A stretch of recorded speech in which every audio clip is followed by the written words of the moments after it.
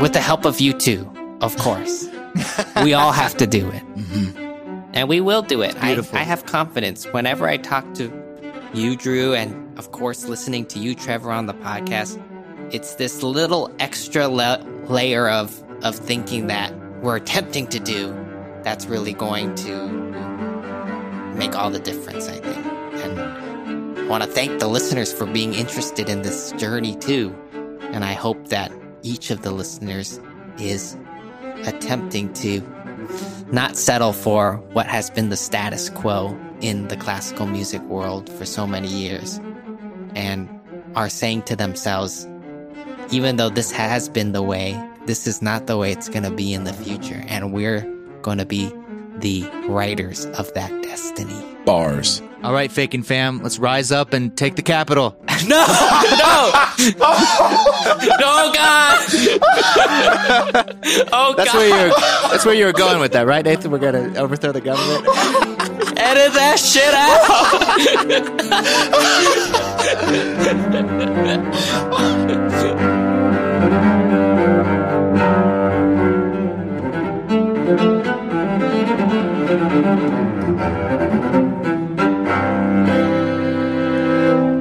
Welcome, everybody, to the Faking Notes podcast. Ladies and gentlemen. Boys and girls, thems and theys. Welcome. Today, a very special guest. Another blast from the past. Nathan Chan. The Nathan Chan. Okay, so this conversation, we at first thought we were going to talk about bucket list items, but it really went down many rabbit holes, mostly due to like why. We talked about what it means to be a musician coping with the craziness that was 2020 and is continuing to be 2021. Nathan's already found a lot of success in the classical music world. He is currently assistant principal cellist with the Seattle Symphony, but also throughout his whole journey, he's been super diversified, dual degrees, going to Columbia, YouTube, TikTok, you name it. He's been around the block, and he's always been interested in being well-rounded as a person and a musician. And Nathan contains multitudes. He brings a lot of seriousness to what he does and also a lot of joy. He's wonderful to talk to, and he's going to be a big factor in the future of classical music. Oh, he's going to be one of the pillars. He's going to be a centerpiece. And if you really listen to this conversation, especially towards the end where he shares an anecdote and even a video of him as a 4-year-old conducting the first movement of Beethoven's Fifth, you kind of are sent on this understanding, this journey of understanding that Nathan Chan is an inevitability, and he's a force of nature, and he's always been one of my biggest influences and inspirations. So happy to have him, and I know you're going to get a ton of value from this episode. Enjoy.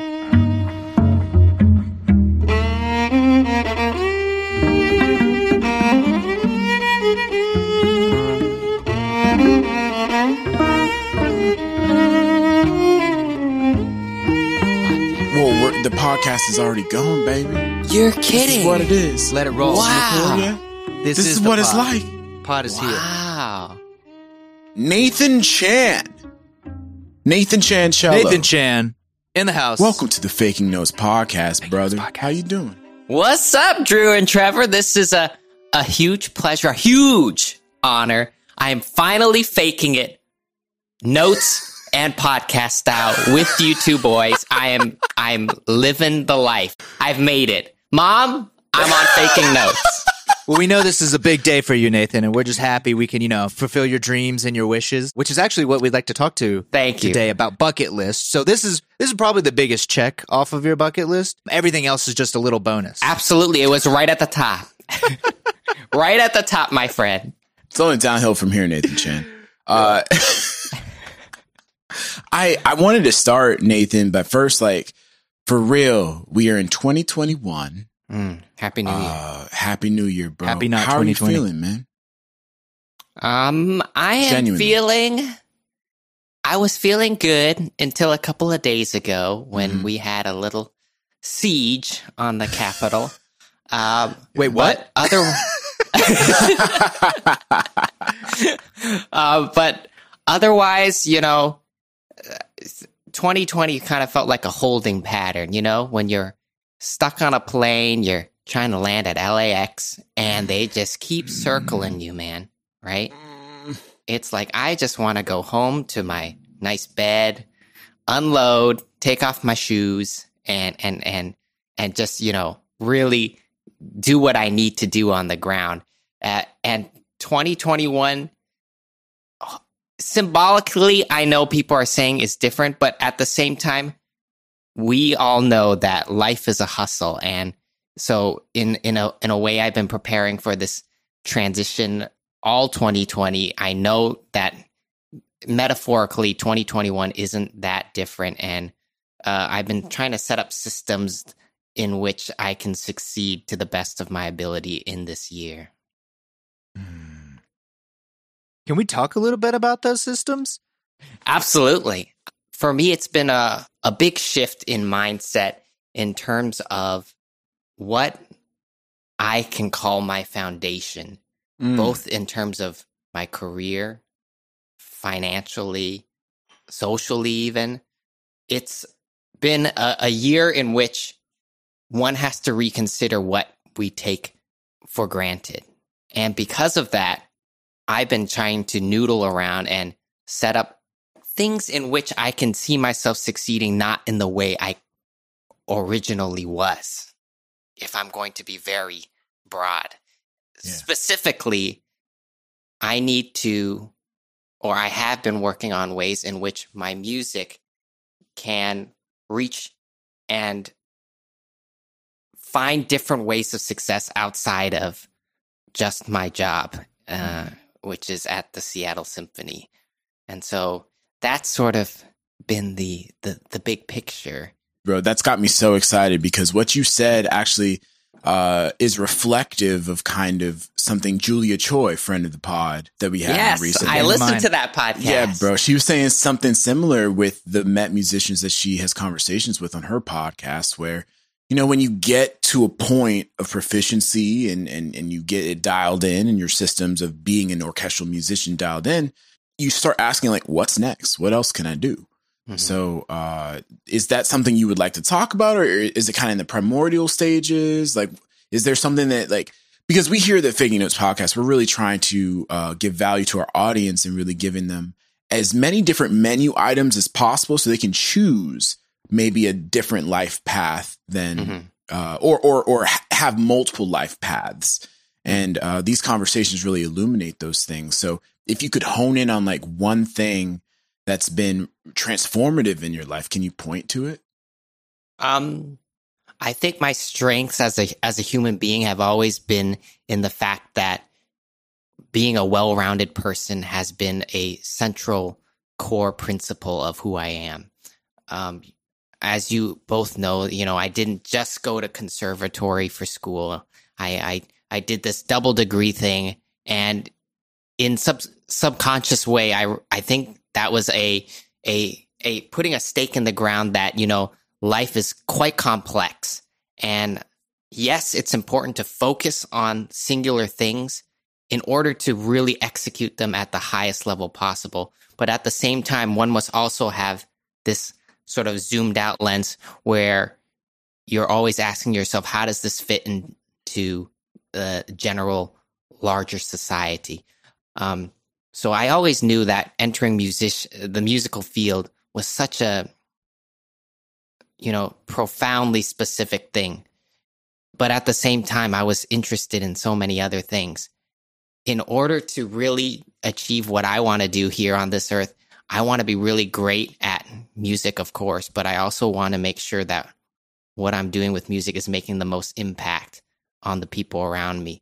And so it's required this double thinking of, yes, you want to be great at your instrument, but it also is so important to realize what you're doing with the instrument and how you apply that skill that you're practicing, you know, so many hours a day. How is that going to affect everyone else? And that's why, you know, I feel, talking to you both, we all have a little bit of this sort of mentality already where playing notes at the right time as beautifully as possible. And on occasion, the wrong time. You're right. That only gets you so far in life. It's how you set up those notes and why you play them and how you play them and for whom you play them. That really is the key to success, I think. I mean, these are beautiful words from a beautiful human. So thank you for that, Nathan. I think what's kind of like interesting about this is like you've been a de facto Faking Fam member for so long, but only officially now. But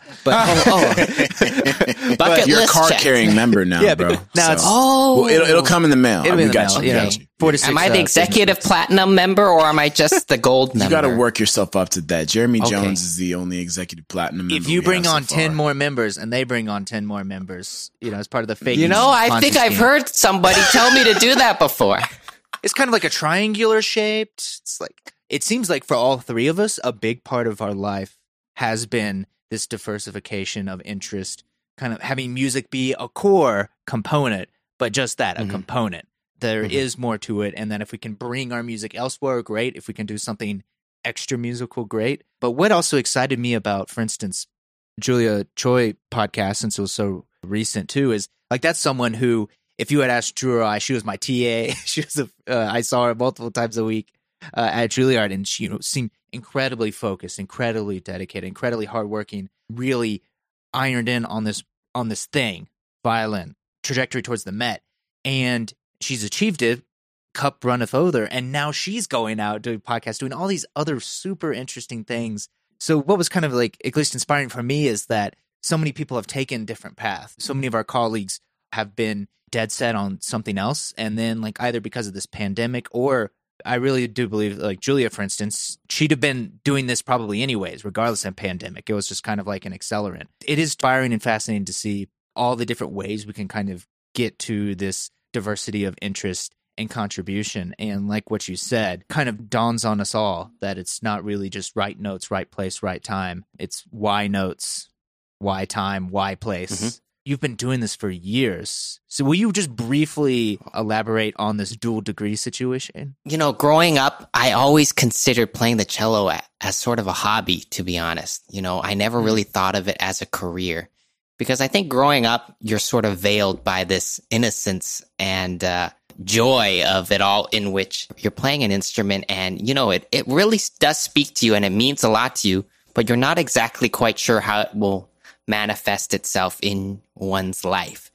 And because of that, I always placed academics extremely importantly in my life. It was always this juggle between finishing your homework, getting good grades, and also, doing the best I could in cello. And because of that, I think I became accustomed to this sort of juggle of life. In that, I didn't, a lot of people, when they get to that point, they end up getting homeschooled because they sort of really focus in. And I mean, that's amazing, but that just wasn't for me. And so I felt that mindset continue to occur even as more and more opportunities arose for myself as a musician. It wasn't until sort of in the middle of college where I saw at Columbia, there were all these other people that were so amazing at what they did. And I realized, what they were doing is kind of what I felt and how I felt about music. And I like to explain this experience as kind of analyzing the market response to what one does in life. You do projects, you do things, and it's always important to take a moment to look back at the things you do in life and ask yourself, what kind of an impact did it have on the people around me? And how did it make me feel? And to me, it felt like music was bringing me greater joy and also impacting people more positively than perhaps anything else I was interested in doing. And then I made this decision where, in order to really maximize the amount I could do, if I chose to do music, then I would really have to go 3,000% into it. And that's when I was like, okay, I drop everything and I'm going to practice my freaking butt off. And that's sort of where I feel like I became the Julia Choi. And I became tunnel vision. And I think it's important in your analysis of these situations that you need a little bit of this tunnel vision in order to really reach a level where you're comfortable to go broad, which is something that's so important. I think what happens is sometimes we get broad and then we don't feel we have the confidence to really go broad in a meaningful way. It's only after you've experienced this sort of focused part where you become that really, concentrated type of person, then you can start to diversify your investments into different kinds of things in life because you've made that initial investment and the foundation is so strong. And so that happened for me in college. So you house hacked your life. I house hacked my life, kind of, right? You know what I mean? That's beautiful. Like with cello.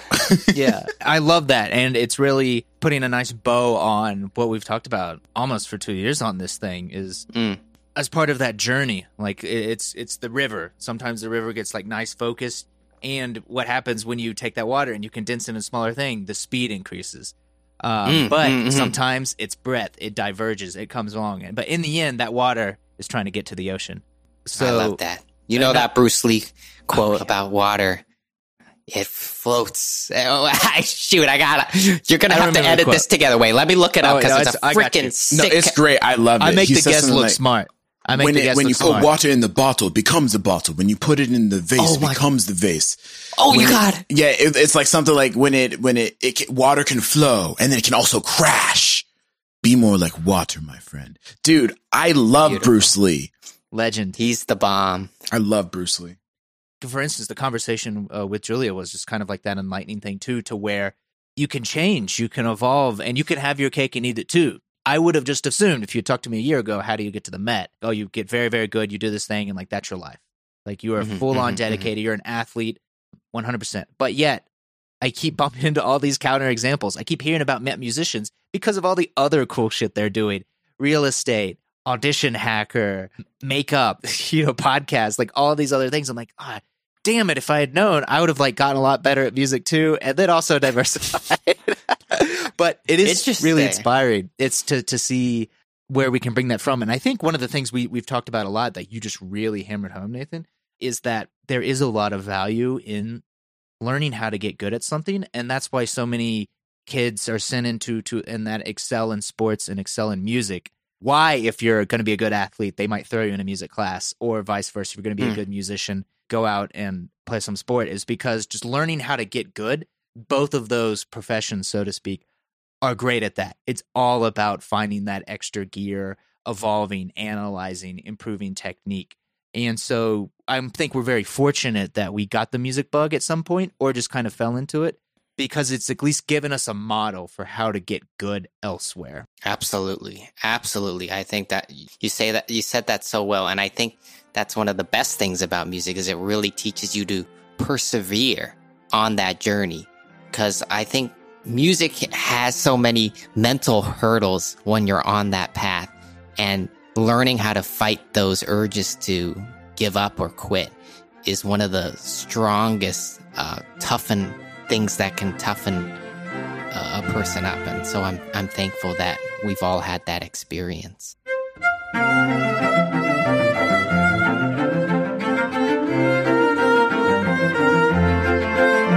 Curious, Nathan, because that's really interesting you say that. Do you have an instance in your career or in your development as a cellist where you really hit like a brick wall and you had to contemplate whether or not this was for you? Would it be okay if you shared something like that? Because I think that would be really valuable and relatable to a lot of people. Absolutely. I can think there's a general moment that I like to call to attention to, and it was I have to thank my parents for it, because there were moments growing up where I did not like the work that was needed to be put in order to become great at this craft. And my mom, she was very smart. She said, you know what? My mom, Rena Ling, shout out Rena Ling. Shout out. She said, you know what? You can do whatever you want. Once you're 18, you can quit. Once you're 18, you can quit the cello if you want. And I said, I swear, the day I turn 18, I'm going to quit. You watch me. You watch me, Mom. And then sure enough, when I was 18, I going to college. Kept going. Yeah. But I think the purpose of saying something like that is too often we think about these moments in such small, short-term kind of thinking. It takes someone either that has the wisdom already, often we don't have that, or someone who has more wisdom than us that can, sometimes infer this to us to say that it's kind of like a stock ticker, It goes up and down, but in general, the trend always goes up. And when you're stuck in the trenches and you're heading down, it feels like crap. Mm-hmm. But it's only when you take a step back and you just have to zoom out a little bit, I think, when you have moments like that. Okay, so that's the general moment. Let me see if I can think of a specific moment. When I killed a man. I killed a man with this thumb. With my right thumb. Can I while you're thinking about that, something came to mind because you read David Goggins' Can't Hurt Me, right? Yes. Oh my God. On your recommendation. Bro. And I'm still getting through Never Split the Difference by Chris Voss. That was one of the best gifts ever, bro. Thank you so much. Oh, no, it was a pleasure. Shout out. Yeah, Faking Fam. Nathan bought me a book, dude. Like, so if you really want to, bro, if you want to get together and like tell your friends you really love them, buy them books. Like that really can change their life. In David Goggins' book, he talks about, how when he's like one of the most disciplined people ever, he's an ultra marathoner. And even he says, man, sometimes I sit and I stare at my shoes for like 10 minutes. I don't want to go running. And when the moment you don't want to do it is the moment you need to do it the most. It's kind of like what you said with stocks and ticker symbols. Like investors tend to say, when stocks go down, you should buy because they're on sale, especially if you believe in the product. And I think that if you view yourself as a product, when you're down, you need to double down on yourself, because then eventually when you get through the hardship, the gains are going to be massive and you're going to be so thankful that you pushed through. So thank you for highlighting that. And I just didn't want to let that get away. No, that's a wonderful, wonderful, wonderful thing to say. I like the idea you say about working even harder when you're feeling worse about yourself. And I think that's definitely something that I needed to be trained to do. And it only was possible when I was given the tools to really understand how to improve myself. Practicing for me has been a very interesting evolution in self-analysis and critical thinking, of course, but also just sort of being really specific about what I don't like about how I sound and knowing how to fix it. Knowing how to fix something is probably the greatest skill one can teach another person. And even now, when I've had this wonderful experience in these last couple of years to finally get more deeply involved in education and teaching, and I have some wonderful cello students. And I've made it a really important goal because the teachers that made the most impact on me in my life didn't just fix things for me, but gave me the tools and how to fix it. And I think that probably, going back to your last point about struggles, perhaps the reason why one struggles is they don't know the path out of a struggle. But when you give someone the tools in order to get out of a struggle, then you're Gucci. That reminds me of I don't remember the exact phrase. Successful people, it's how well they can like understand. That's Faking Notes podcast, bro. Come on, that's on brand. Leads you to great success, and to some degree, like that's whatever the correct way to phrase that thing is, we're learning from. And I think as we're getting older, we're kind of seeing that and getting wiser. I hung out with also Faking Fam friend John Hong yesterday, and we were talking about John shout outs Faking Fam. But talking about similar things, like finally realizing that we don't have to get good at every single thing. We don't have to know everything. It's okay to like move forward. But what we are learning is how to better overcome failure and how to better learn from these failures so that it doesn't hit as hard and that we can actually use that failure to propel us forward. Wow. I'm curious to ask you both, Trevor and Drew, what are some examples of these types of cataclysmic moments where you could either choose to wave the white flag or fight on? I'm curious. Starting a podcast. Can I? Yeah. Well, yeah, bro. Whoa. For real. No. Can you expand on that, Trevor? Okay. So first, I was joking. 2, it's true.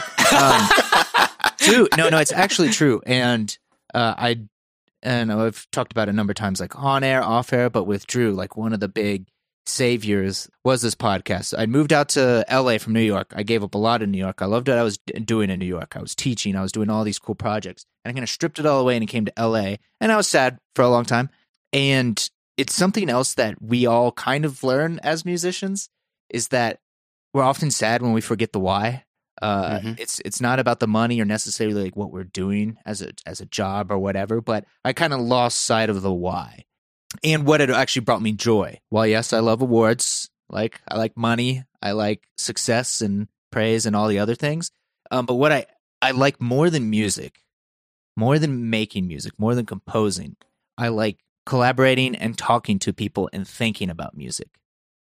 I'm not a huge lover of the process. I'm trying to re-fall in love with the process. But what really brings me joy is conversations like this and interacting with people. And the refocus has been on trying to stick to the North Star of the why, having genuine connections with people and trying to have some like active service through music. And the kicker was this podcast because it started off with what I love, conversations, hanging out with Drew, hanging out with friends. And since that, got a lot more friends, worked with some of the people who've come on the pod. It's been a nice kind of clear saving grace for me. And then I hope it can help other people who've listened in, who can at least relate to that. And maybe, like we said, passing down wisdom. But basically, like when they hit kind of their darkest night of the soul, that they too can be like, here's an example. We've had 30 plus 40 people on this show. Like all 40 of them at some point in the episode have talked about the darkness and what they did to overcome it. And I think just not feeling as lonely. I was in LA surrounded by the most populous county in the world, but I was alone because I didn't leave. And so this pod got me out of that. Well, actually, Drew came over to my place, so I didn't really leave. But Drew brought people into my cave, and it kind of just reopened the world up to me. Drew is really good at that. Shout outs to Drew. Shout outs to the podcast. What did I do, bro? I want to say something about both of you. Trevor, I feel the same way. And honestly, this is the happiest I've been in like maybe 2 weeks, barring hanging out with a special someone. I've been very lonely. Winton's not here. Mindy's never here. Jonathan's not here. I've just been in the house by myself. Mm-hmm. And so I've had to spend a lot of time just sitting with myself. And I realized, I have trouble being alone. I have trouble being like physically alone and being disconnected from people. And I think that's why I really, really hated being on a cruise ship. I feel like I'm on a cruise ship again, except with internet, which isn't good because then I just like... And like no, hey, at least the internet's faster. No buffets, so much faster and cheaper, much cheaper. I want to highlight Trevor. Yeah, over the past couple of years of doing this podcast, talking with you has really helped me become a better listener. I was not a very good listener. I'm still working on it, but you've really taught me how to be a great listener. You've taught me how to really be comfortable with challenging my ideas and accepting new information, and amending my ideas for my own benefit. And Nathan, Me? Yes. When we did our Hello collaboration, that was a profound pivot in my life's path. I don't think you understand that. Really? Bro, the many hours, I think we spent like over 24 hours total in that Juilliard recording studio. And it was because you and I had this weird flow of energy where we didn't accept anything but our very best. When it came to phrasing, I learned so much about phrasing on that project with you. We were listening to Adele and running it back over and over and over and tracking her airspeed, really tracking how she sang it. And we tried to emulate that with our instruments. I took that lesson with me for every gig that I ever had, every performance, every project. I still take those lessons with me from that project, man. And that's why I love what I do. And I miss doing it because we get together with each other and we teach each other. Mm-hmm. And then by communing and making projects together, we become better people, better artists, and we affect more people. And so both of you have been pivotal collaborators in my life. And I just wanted to give you your flowers, man. Wow. Since we're getting all gushy. Yay. That's a wonder. You know, to be honest, we've never really reflected on a deep philosophical level on our Hello cover of by Adele. I would, let's do it. Can we just take some time and talk about it? Because, you know, Masters flew by so quickly. And when I think back on my Masters, I think a lot about that video because it really was something very special, I think, because, you know, just to give some context to the listeners, we were part of an entrepreneurship class. And this was sort of the end of semester project. We needed to do something big. A lot of people created sort of a business plan for something that they could do with music. And what we wanted to do was something a little bit different, you know, wasn't exactly a business plan, but it was simply to use the tools at our disposal and the community around us and, you know, Drew, your immense talent and create something really special that I think could stand the test of time. And, you know, I remember going into my Masters and the first time I met Drew, what a amazing kind of presence you would take when you entered the room. I think immediately I would just say, wow, this guy is a confident guy and, you know, he's feeling good about himself. He looks really happy to be here. And that's something you don't often see a lot at a place, sometimes especially at Juilliard. Everyone's so self-critical. Everyone's figuring themselves out. But here was a guy who was really happy and proud to be here. And that's something I immediately recognized. And I said, you know what? I really respect that because we should feel proud to be here. We should feel happy. This is a really cool moment in our lives. And here's the only guy in the room that I think is really embracing that. I felt really lucky that, you know, we both were in this entrepreneurship class. And I remember you approached me and said, let's do something really special. Let's do something really cool. And I was like, I'm down. And so I remember we planned this video out to the T because it was not just about creating the music. We thought about everything. We thought about the timing of when the song was releasing. We went out into the Big Apple to film this big, ambitious video. And for me, it was very, you know, it was larger than anything I'd ever done. We had our wonderful colleagues like Yejin and Yejin Choi, and of course, Ken Kubota helped us a lot. Nathan Prilliman on the Masters. Shout out to Nathan. He helped so much. It was really the community coming together for something, you know, we have to thank all those people because without them, that project wouldn't have been possible. But I think I remember the first time we showed the video in that entrepreneurship class and just the whole room, the jaws dropped. You remember that? I remember that. It was magical, bro. And then the audacity of our professor to be like, this is nice, but this isn't a business. I was so pissed, bro. I was so pissed, and I'm gonna go on the record, Nathan. That's some bullshit. That was totally a business, and you flipped it because you realized, we could sell sheet music. That's true. For this. This is Spotify. This is brand equity.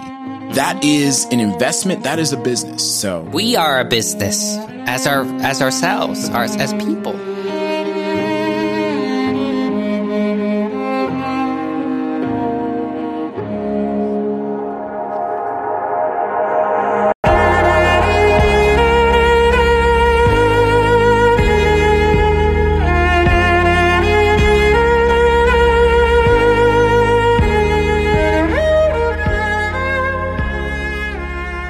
That's why I get a kick out of that. My comment was, not being a member of that class, was that I bet, I have a strong hunch that the only people doing something remotely related to their business plan now is probably you two. For whatever. I don't know. Let's go! I'd invest in that. I'd take that bet comfortably. But something you said, it was stewing in my mind to say about you, Nathan. But then you said it about Drew, and it kind of dawned on me. I always thought of you as just someone who contains joy, but also contains multitudes, and each of those multitudes are very deep, because it's, we will see someone who's like happy running around, and we know there's a lot going on.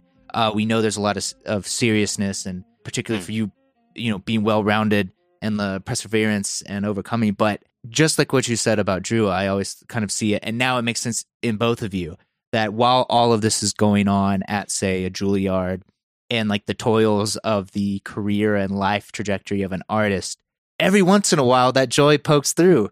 That doesn't always happen for like a lot of our colleagues. It is nice just kind of like hearing that reinforced and like looking back kind of on those moments of joy. Is there another particular moment in your life, maybe something more recent, to where it was kind of like a light bulb, a reminder that after all these years, 10 years after you could have quit, like 10 years after you were allowed to quit. Dang it, I missed it. You're still going.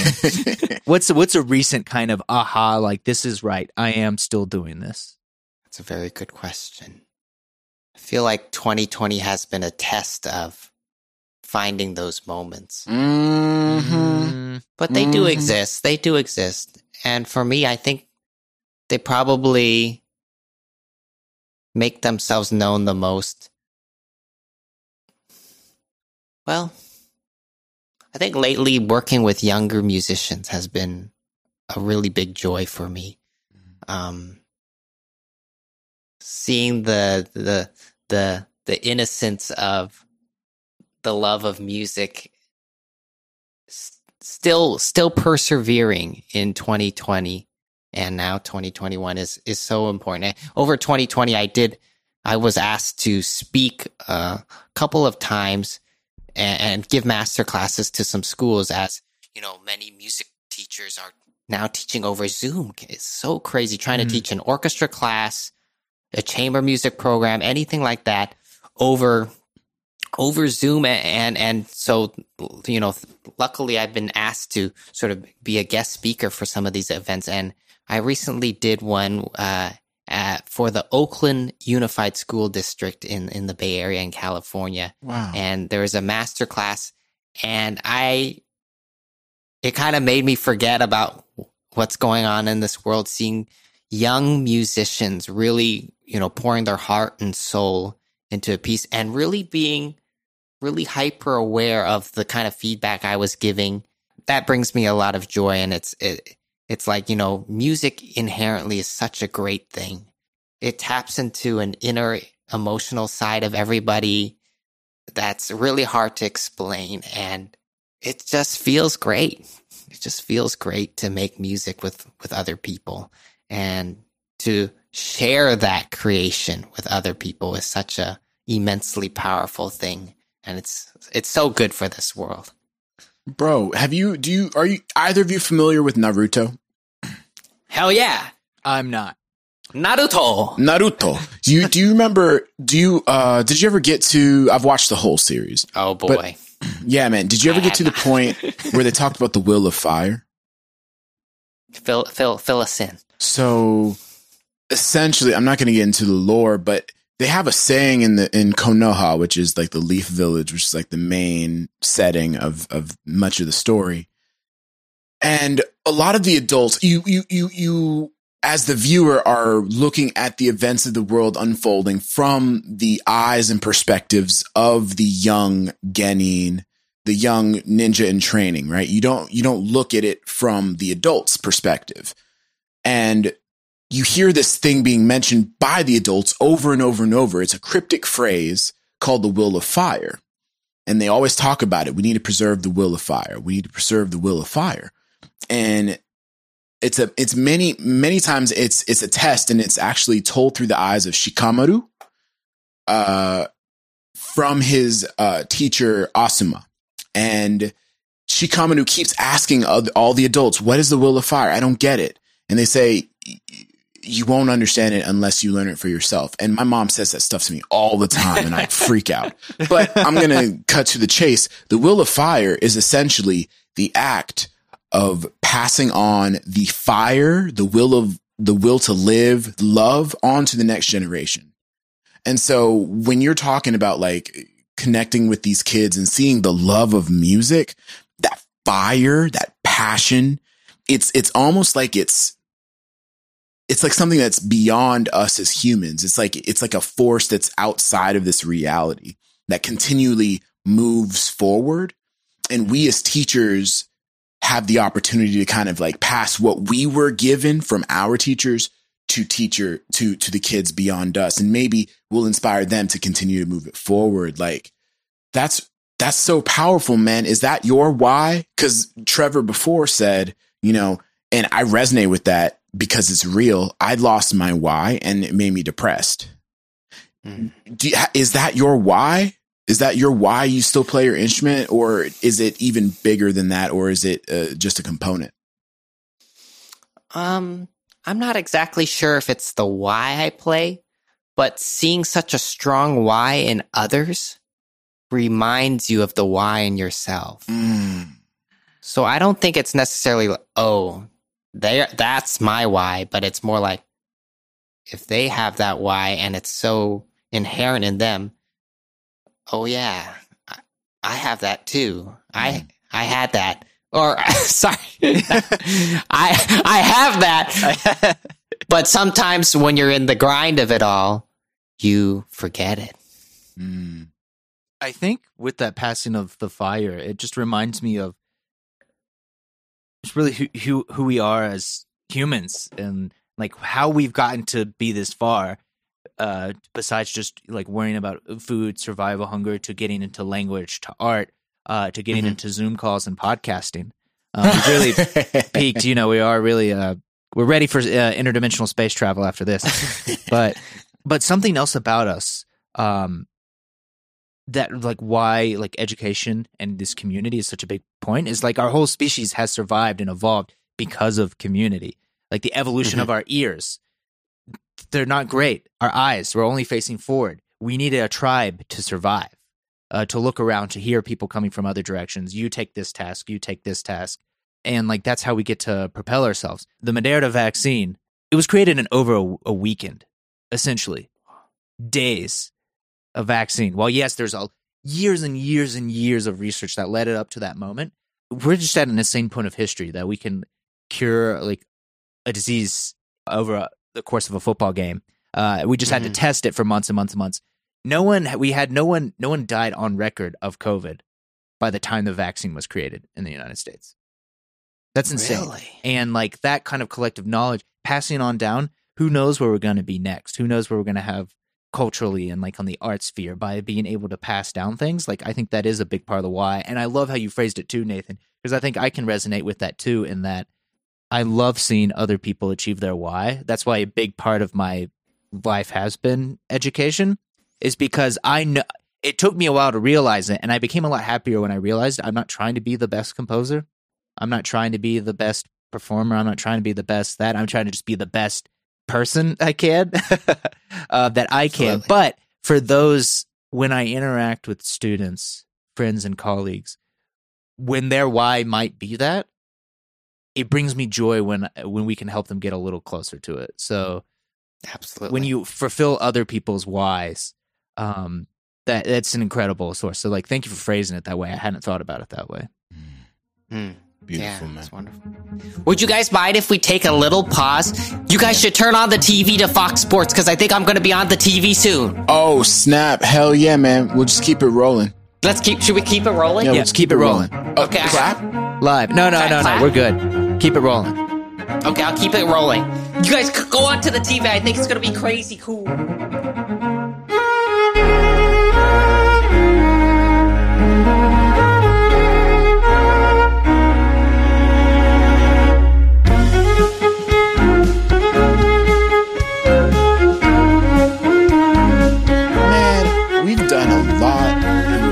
Very thankful for the wonderful fortune that we've acquired in our lives, but I can't speak for anyone but myself, but I found that like success doesn't make you happy, like and the definition of success changes with time, it changes with people, and it's not a litmus test, it's not a peak, it's like this, it's kind of like a fiat currency, it's always changing. Right? And so I've been taking stock in quarantine because I've been alone.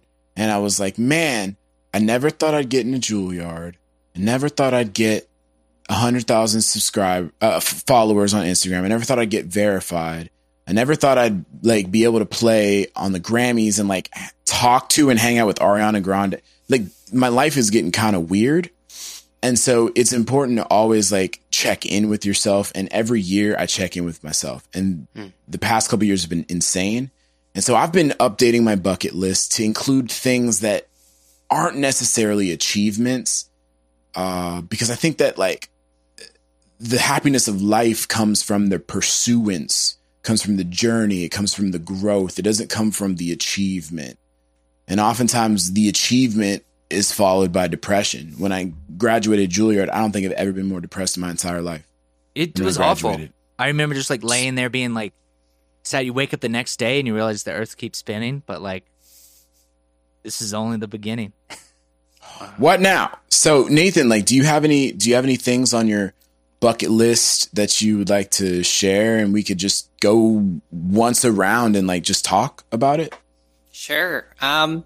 So social media has always been a very interesting part of my life. I first began social media on YouTube, uploading old concert footage that my parents had recorded randomly at some of my performances. And then there was a big pivoting point where I started producing content for YouTube, and I found the combination of music and beautiful visuals to be very fascinating and a great way to bring people into our world of classical music. And sort of that's been my philosophy on social media is this great way to bring people into that are on the fringes of classical music in. And for 2021, I really want to take my relationship with social media to the next level. I think now I really want to sort of leverage it and think a bit more as almost a business in some ways, and how I can really impact what I do for others and how others find value in the content that I create. And so that's sort of a big goal of mine. We can get more specific into that. I don't know what your thoughts are about that are. What do you think about that, bro? That's beautiful. It's so funny how you like related. You started YouTube first, and it was just kind of like you putting up old concert videos. That's literally how I started too, man. It was just like, let me put up like my Juilliard pre-screening tapes are on YouTube. Whoa. Like, yeah, dude. Yeah. I love it. And like some of the recital clips from Juilliard. But I started getting so self-conscious about my playing, man. You know, one negative comment and it's just like, oh, maybe I shouldn't be doing this. And so I'm currently combating that. But I love how you connected it and you said it. You're looking at approaching it like a business, because I've never approached it like a business. And I think that doing it in that frame allows you to have the opportunity to take the emotion out of it. And if you take the emotion out of it, it becomes much easier to act and do what needs to be done. So I really love that you said that.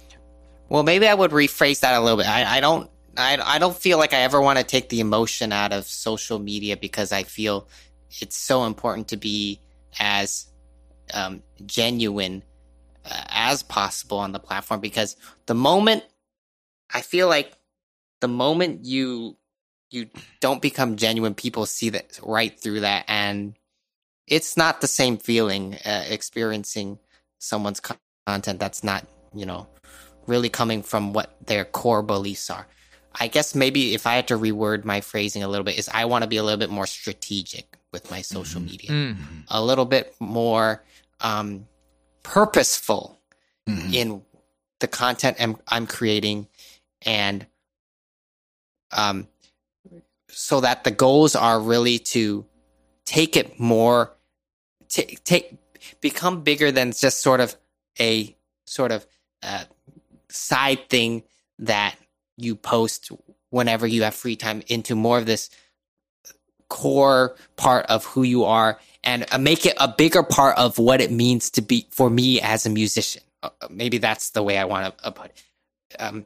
I want to be able to more regularly create things that reflect how I am as a musician at a current state in time. If that makes sense. Yes. It's like a video journal. It's like a, not a video journal, but a journal, a moment in time where you're time stamping your progression. And over time, you're going to be able to see the whole course and arc of somebody's artistic life. We're the first generation that's going to have that capability. And I think that's going to be incredibly profound for the generations that come behind us. So kudos, bro. Well, I was just going to say, I feel like, I enjoy being on podcasts like yours, because I feel it helps clarify the philosophy in which I create the content that people see online. And I feel like that telling that story needs to be a bigger part of what I represent online, because I think nowadays more and more people are thinking not just of the music, like we started this whole thing off, but the kind of work and effort and mentality that is all leading up to what someone sees online, perhaps. And people are interested in, if you think about it now, for almost every pop artist, like that's who's figured it out. The pop world's known this for a long time, that people are buying into the whole package, the experience, the who you are, almost more so than the music. We follow them as people and as artists and as ideas, rather than just popping in the CD and pulling up the Spotify playlist. And that's something that didn't really exist in classical. There's very few people where you kind of like follow their journey. Yo-Yo Ma is like fantastic, and he's like much more open, and we like love seeing the videos and things from him from his like young childhood, and like what a career, obviously, to continue to diversify, grow, and be an inspiration. But even still, like we can count on our hand how many classical musicians do we buy into the idea of them and like know more about their life other than how well they play on stage and how many times they've performed at Carnegie Hall. Hilary Hahn's doing a great job doing 100-day practice video challenges, like showing us like working on like whole notes. Like you didn't see that from the old greats, and we never really saw that in time. We always saw never, and it was taboo. It was weird to share that. You would never show your practice videos or put those up. It's absurd.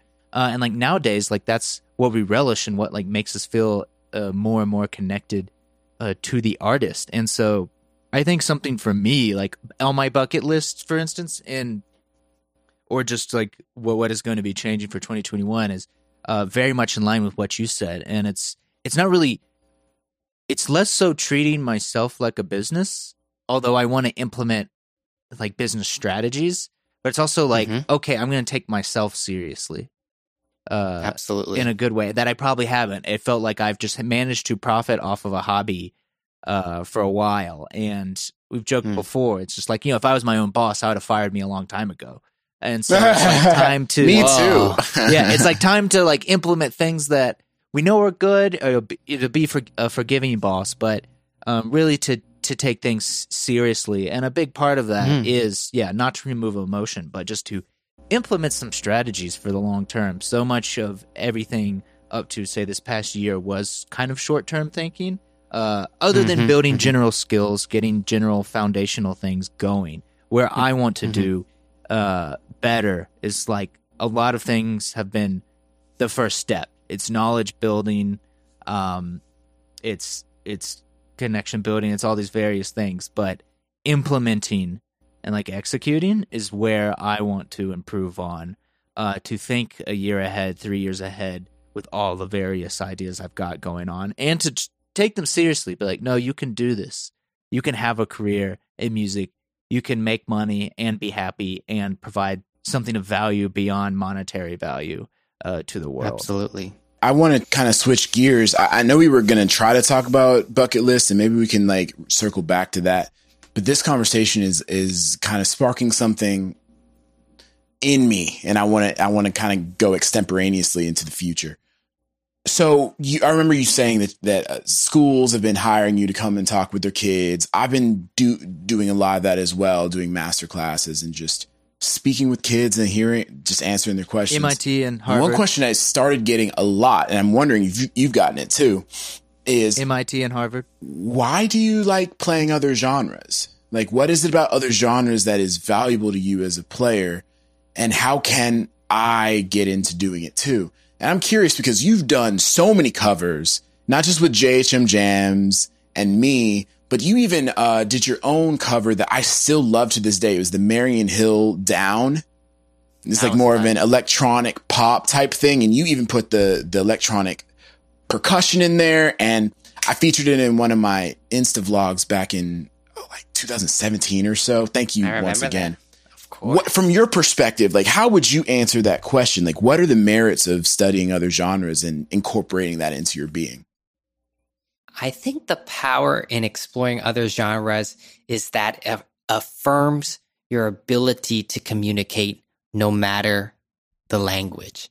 You know, we say that music is a universal language. Why, in some ways, genres are sort of sub-languages within music. And it requires sometimes a little bit of different thinking, but for the most part, the intent comes from a similar place, no matter the genre. And I find that process fascinating.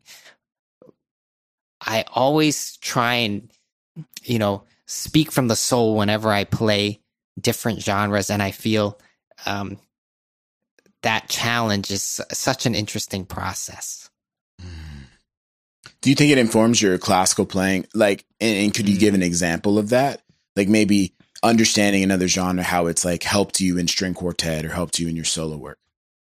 If you had asked me that question some odd years ago, I would have said, yes, it's so great for classical music.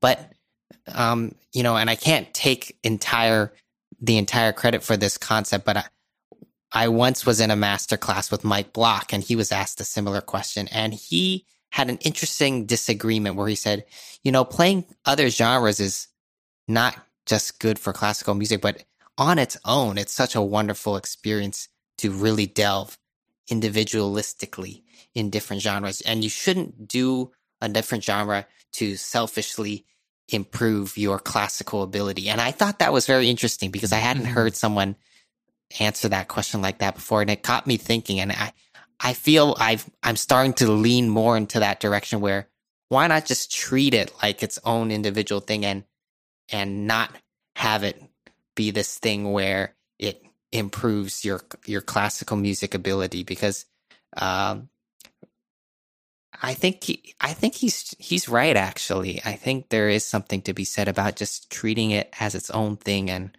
doing it to the best of its ability. That doesn't have to always be intertwined with this long lost tradition, this long tradition of music that we all studied so hard. I think that reminds me very much of Johan Lennox, a recent guest, of someone who has not really even like hybridized the thing, which is a normal thing for classical musicians, like what you kind of described. We go out and we take and we kind of pull into that sphere. That's kind of what I'll do with film music, to where it is some type of like hybrid approach. But what he did was very much like what you described.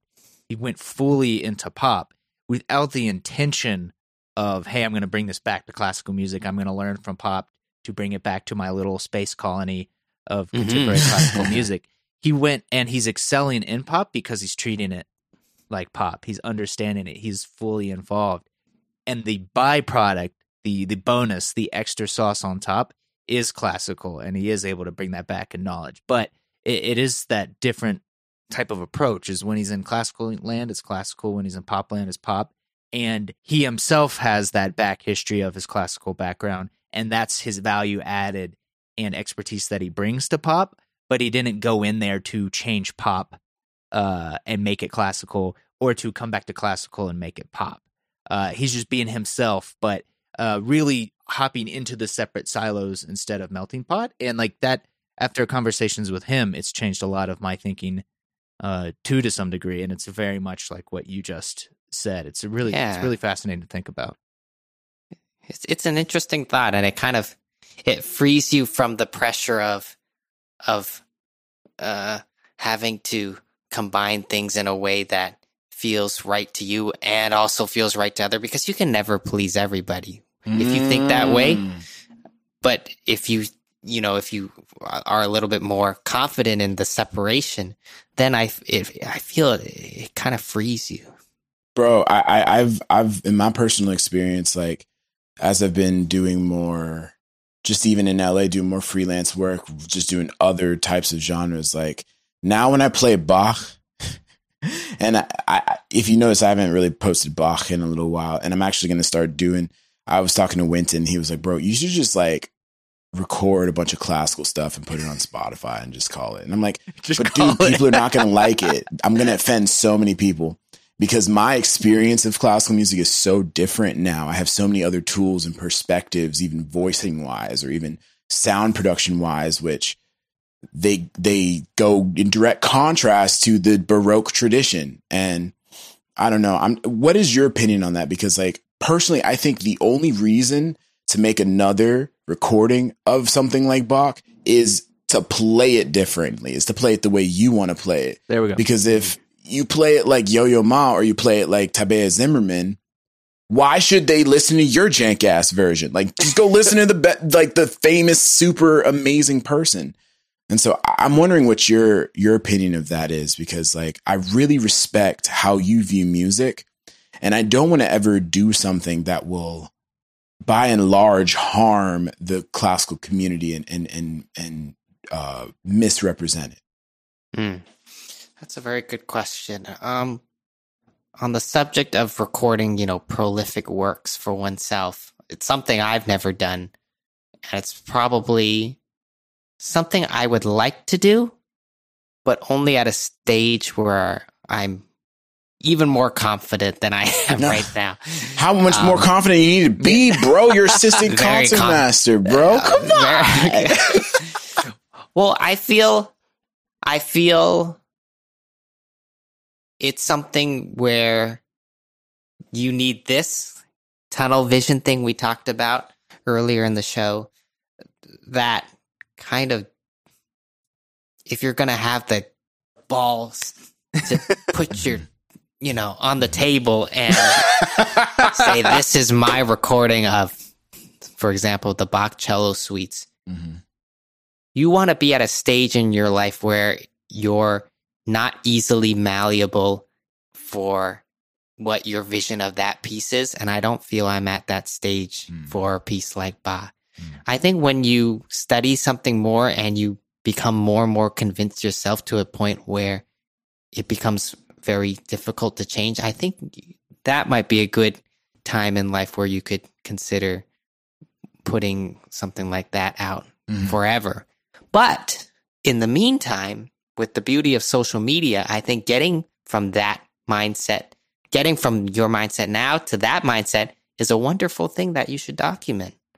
Mm-hmm. You should share that experience, because that is something that people experience in their lives all the time and they don't often get to see. And people are always, you have to give talks about that experience. But now with technology today, why not we just show you that experience? Another idea, because why should you only have one recording of these masterworks? Yeah, right? Of course. And so what I was thinking is like, maybe I start this year and then every decade maybe update it.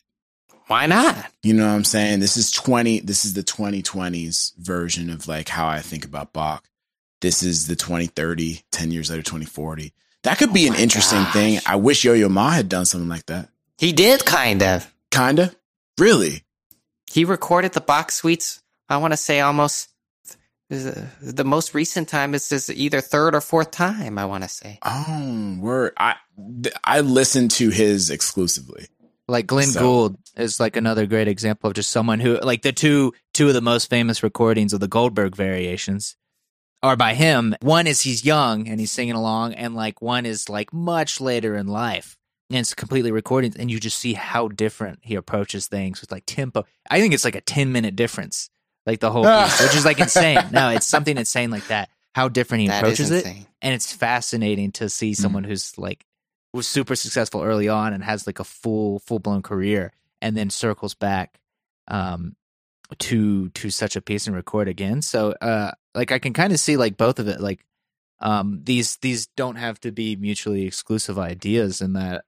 Because if we're going to wait for that aha moment, it might never come, and then we missed out an opportunity to share something great for someone else. That's true. So that reminded me, kind of going on with the idea of future and what we're going to be doing different for this year and bucket list and all these things. There's like a Mark Manson of Subtle Art of Not Giving a Fuck, a tweet I screenshot. It's, goals are more useful for setting a direction than the actual achievement. Set them, work towards them, and give yourself the freedom to discard or change them when necessary. Absolutely. And for me, I've been awful about releasing stuff because it's the hamster wheel. I'm moving on to the next project. And then by the time it's time to go back and put that out there, it's not as good. I want to keep moving on. And it's a disservice to people who that might have added some value to, or might have been interesting for them to listen to. And so maybe it is something in the beauty of this distribution age, is that you're not going through a record label or someone else, and you're maintaining control. You can pull that thing back off Spotify. You can reclaim it if you want to, or you just leave it up there and it's like, hey, I've evolved since then. Check out my 2030 Bach cello suites. So maybe that's something a little different, that as opposed to the older days where you had no control over that. And if you make that recording, it kind of becomes definitive. But nowadays, if you want to redact it, pull it down, post up the next thing. If you want to leave it up to display the journey, cool. We can kind of have our cake and eat it too. I love that. And one of the things I want to add to that is, well, there's always this weird notion by a lot of the big social media gurus about it's more important to create than to focus on perfection. We've all heard that, right? But then at a point, it's troubling for me in the context of, say, recording a Bach suite, where if you don't, I just feel like one of the traps I would fall into if I was recording is I would want it to be the best I could be at this point, because I know it's going to be even better later, but I want it to, it's this concept of future proofing. Mm-hmm. This is my philosophy also when I buy gear. I like to buy the best thing I can buy now. And then I have it last as long as freaking possible. Like when I buy my laptop, everyone laughs at me because, first of all, it's a Mac and I know it's overpriced for the specs, but I just max out this thing and then I have it last like 8 years. Same. Right? Particularly with tech. It's like yes, this might cost $1,000 now, but if it lasts 2 more years, that's cost efficient. How's that? Do you still have the Tesla? Hell yeah. Yeah. There's the example. I gotta ride that thing into the ground. It might take a while too. So I know. It's nice. How did you take the Elon Musk 160 billion upswing? How'd you feel about that? It's insane. Well, right? I feel lucky to have some Tesla stock, so I'm riding it to Mars. Shout out. Okay, just don't get on the shuttle, bro. Stay here, please. You can play on the Mars Symphony. Yeah. Principal cellist, Mars Symphony. Mars Symphony. First musician on Mars. That would be cool. Okay, I'll give you that one. I don't want that. That's all. You don't? I don't want that, bro. They don't have Wi-Fi on Mars, bro. Come on. They will. Don't Google worry. Fiber? It'll just take like 30 minutes to send like one frame. Oh my God. Yeah, you just text in your girl and it takes 6 months. It'll be the old school days when it's like. Oh my God. It takes 6 months to send like text back K. This is what I was waiting for. Yeah. But speaking of future and like future proofing, are there things within, besides objects, microphones, Teslas and Tesla stock, what about like personal things or career decisions or skills that you've been learning that you feel are future proofing you? That's a good question. So one of the things I've really been trying to hone in and perfect is the ability to create a concert remotely for people. So one of the things that I love doing, actually, and it brings me back to my start in music, which actually was through conducting, is I love making musical click tracks for projects that I'm collaborating with other musicians on. So if you've seen, and I'm sure all the listeners have seen, those box and box videos where there's boxes on the screen and everyone's playing and it's a little bit misaligned and it doesn't sound quite right. Well, I found the solution. I act like a conductor and I score study the crap out of a thing. And even when there's no, retardandos or anything, based on the phrasing, I'll automate out a beautiful click track and I'll play it back and I'm like conducting to myself. Oh, yeah, and I'm singing the line. And then I have people record to that.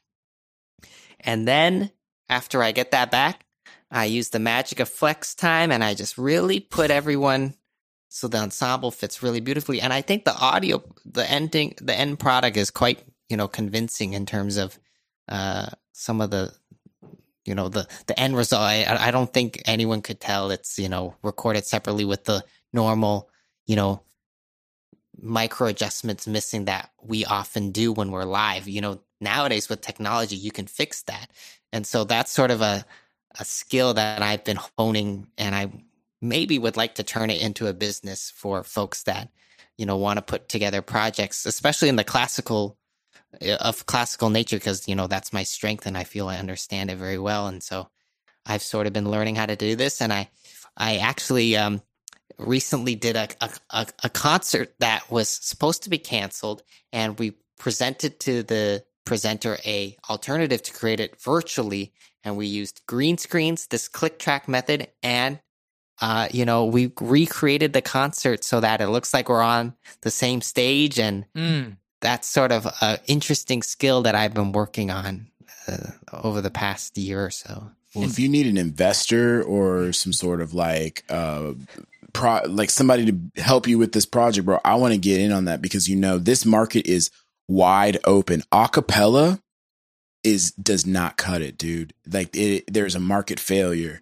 And there's a huge demand for this, bro. So, thank you, fam. If you're listening, call Nathan Chan if you have any coding experience or any managerial experience. We need to make this happen. Here's some free value added, Nathan. So, that's a super useful skill, and I just wanted to clarify, to the audience specifically, the click. It's the metronome that goes along. One of the faults, like what he's mentioning about, is that not every song is locked in on the grid. Almost the beauty of it is how it flexes, how it ebbs and flows. And this is something we deal a lot with in film music. It's a huge thing because when that film's locked and the car jumps off the cliff and it's about to explode, you better hit that cliff jump right on the mark. And so we have to get really fancy with our click tracks in order to make things align. And then you bring in a real musician and you get him in the room. And actually one of the beauties, it's a lot more work on the engineer side, but one of the beauties of recording remotely is that control.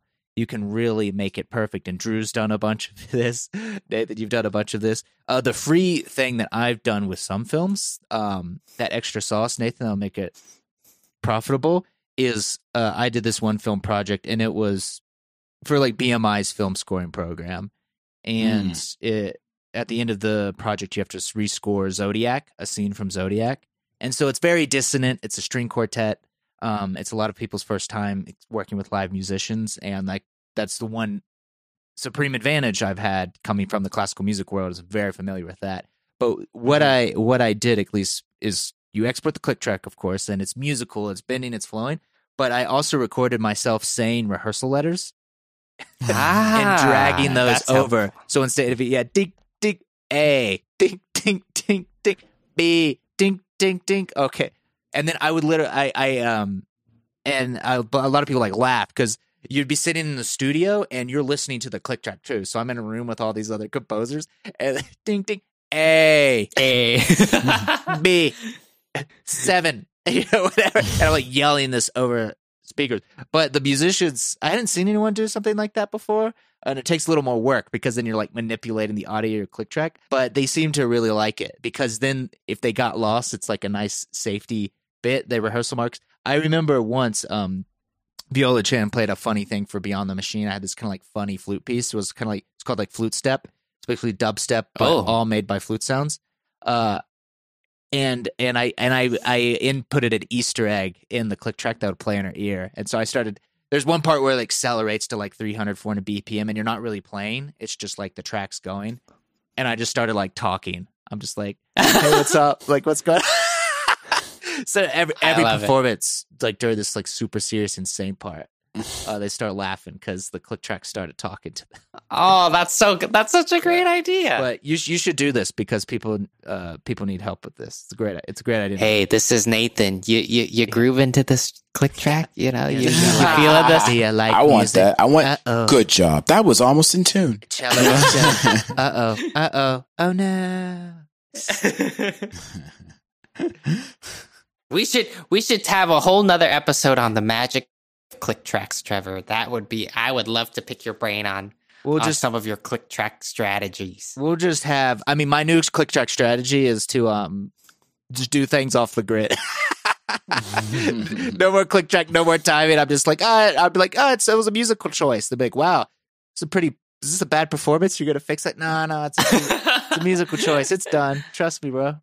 Trust me. No, but that's a super, super cool skill. And like you're using like something else Drew and I have talked about a bunch and with a lot of our recent guests is like we're kind of very fortunate that the little hobbies, the little extra things we've been focusing on have just become very useful and valuable. Very useful. It's super fortunate.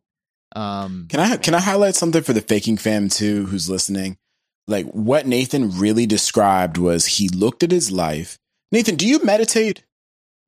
Or do you journal? I started doing yoga with Christine. Oh, there you go. Does that count? They always saying hokey things like, let in the optimism in your life today. Take these 30 minutes to, anyways, go ahead. It's woo-woo and it's mystical, but there's something really, you said it earlier, the self-assessment.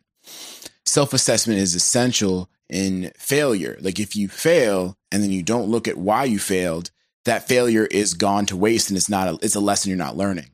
Now, when you're going through your life and you're encountering problems like you encountered, you can also look at it from the lens of maybe I'm not the only one who's ever had this problem and maybe I could create a solution to it. And that's actually one of the principles, probably the only thing I took away from that business class was like, write down 10 pain points you have every morning. And then each one of those is a business that somebody could make. That's it. And you did. And I'm not saying you did that, but you really innovated with the problem of like, okay, so if I ask people to play this, I send them sheet music. They all play out of tune. They don't play with each other. So I need to make a click track, bro.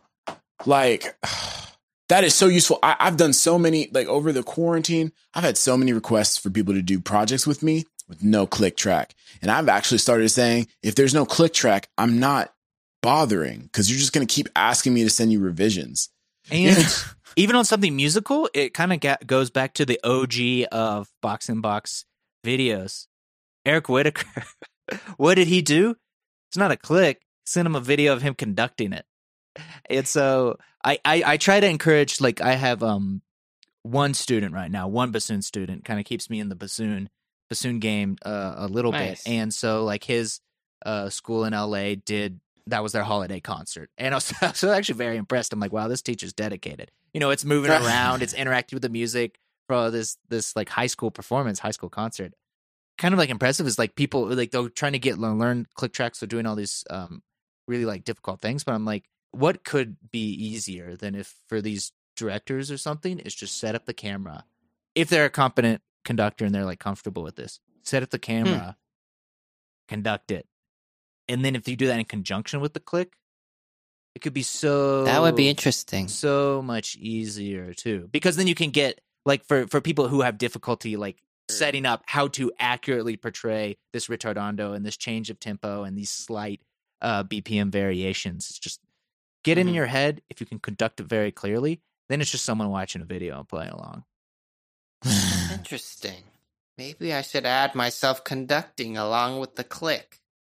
Look at you guys in the Faking Notes podcast, giving the value. Dropping the value. Bro, wasn't that your origin story? You got, as a kid, you went and you conducted San Francisco Symphony? Was that well, it wasn't the San Francisco Symphony, but basically what happened...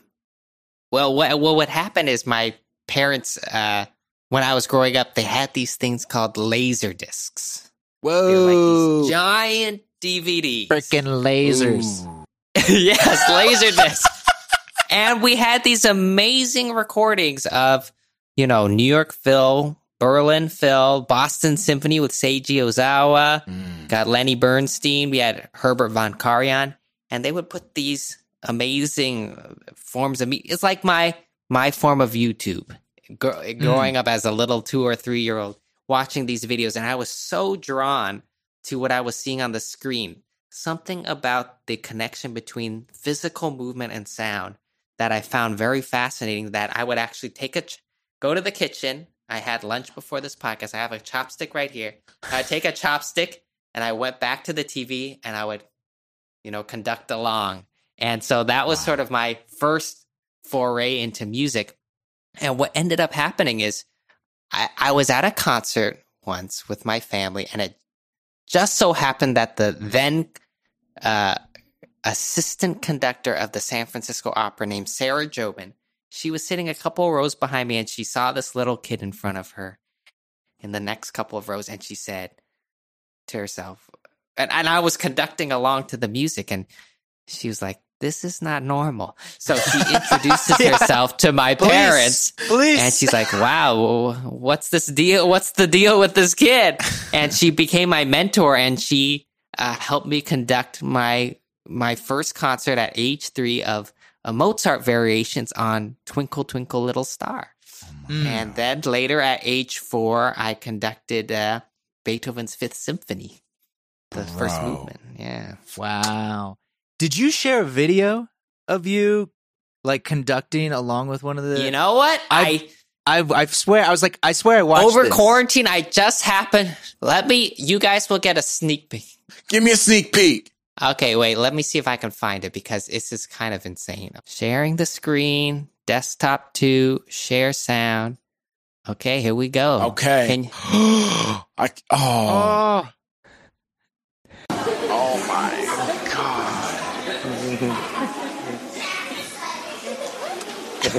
Oh my God. This is so cute. Supreme cuteness. So for our listeners, a chair was just placed on the podium. That's Sarah Jobin. 4 years old, and he's going to do the Beethoven. Oh.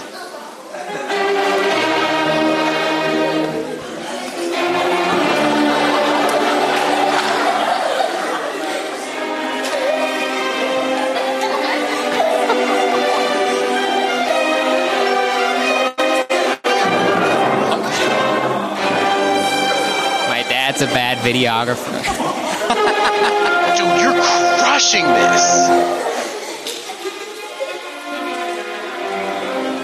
This gives me life.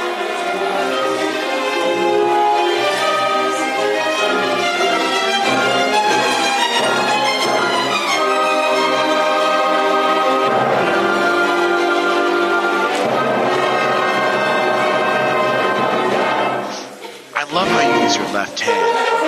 Okay, well, anyways, we don't have to watch pants that. too. Oh, this is insane. Dude, they can't keep up with you. You're so clear. Well, what was interesting, and I really appreciate this, is now that I'm in the orchestra world, if, you know, there's a young person that comes, or there's some funny, one time we had Russell Wilson. Yeah. Russell Wilson Oh my conducted us. Wow. And, you know, what will often happen is they just say, don't follow the conductor, just, you know, go along. But what I loved about what Sarah did is she's like, I want you to follow what's going on, even if he's slowing down or whatever, because that's the real feedback right there. So that's a pretty, you know, prolific event in my life. So You've heard it here. Nathan Chan. Dude, that is viral. Better than Russell Wilson. You need to post. Where is this? Why doesn't this? Where does this exist? well, that's the thing. I'm trying to be strategic about Got it. Your storytelling. I'm thinking about it. Don't worry. I've been thinking about it. Good, dude. I'm so inspired. Holy crap! Wow. Crazy. The legend. I don't know where we go from here. Yeah, I know. I was like, I feel like we got to end it here, man. This is great. What is, like looking like ahead, because I know we're coming to a close. What's your number one goal you're looking for into the future? Where do you see yourselves in 10 years? And like, how are we going to get there? I think in 10 years, I'd like to really see myself become sort of a very positive example of what it means to be a modern musician. I think being very adept in the way we use social media, the way I have an influence on the next generation of musicians, and of course the types of projects that I bring out into this world. I want them to move the needle of the classical music industry, and maybe the music industry in general. Right now, I feel like there's a lot of these sort of nebulous things of how I grew up and what I have in my body and my soul. And I just need to figure out how to really bring that all together in a really effective and strategic way that can positively impact the world. It's happened in little instances here and there, but I want to figure out how it can happen all the time in a really effective way. Nathan Chan, ladies and gentlemen, that's incredible. I know you'll do it. With the help of you two, of course. We all have to do it. Mm-hmm. And we will do it. I Beautiful. have confidence. Whenever I talk to you, Drew, and of course, listening to you, Trevor, on the podcast, it's this little extra layer of thinking that we're attempting to do that's really going to make all the difference, I think. And I want to thank the listeners for being interested in this journey too. And I hope that each of the listeners is attempting to not settle for what has been the status quo in the classical music world for so many years, and are saying to themselves, even though this has been the way, this is not the way it's going to be in the future. And we're going to be the writers of that destiny. Bars. All right, Faking Fam, let's rise up and take the Capitol. No! Oh, God! Oh, God! That's where you were going with that, right, Nathan? We're going to overthrow the government? Edit that shit out!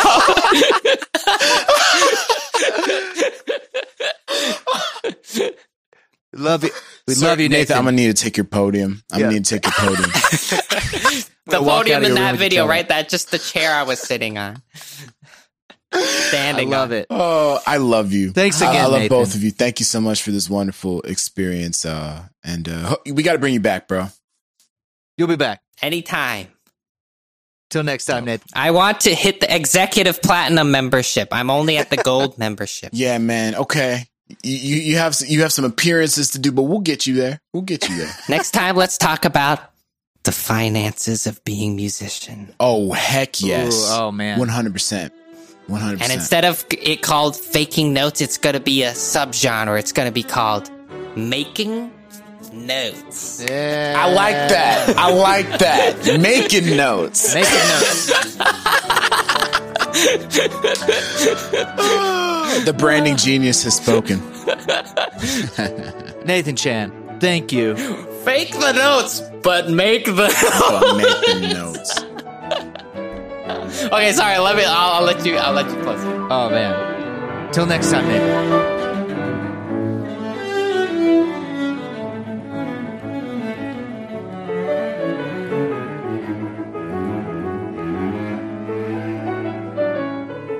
And make sure to share it with a friend. Like, we're trying to grow this family, and reach out to us. We love hearing from you.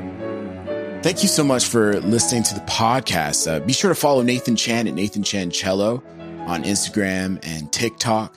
He's a wonderful person, and you want to stay connected to him. Also, if you found this episode valuable, please give us 5 stars and drop a review. The reviews are our oxygen. They tell us how we can improve, and they give us a little bit of encouragement to keep it coming. Share it with a friend. Thanks again for listening. Follow Nathan, and we look forward to dropping some more awesome episodes with awesome guests in the future.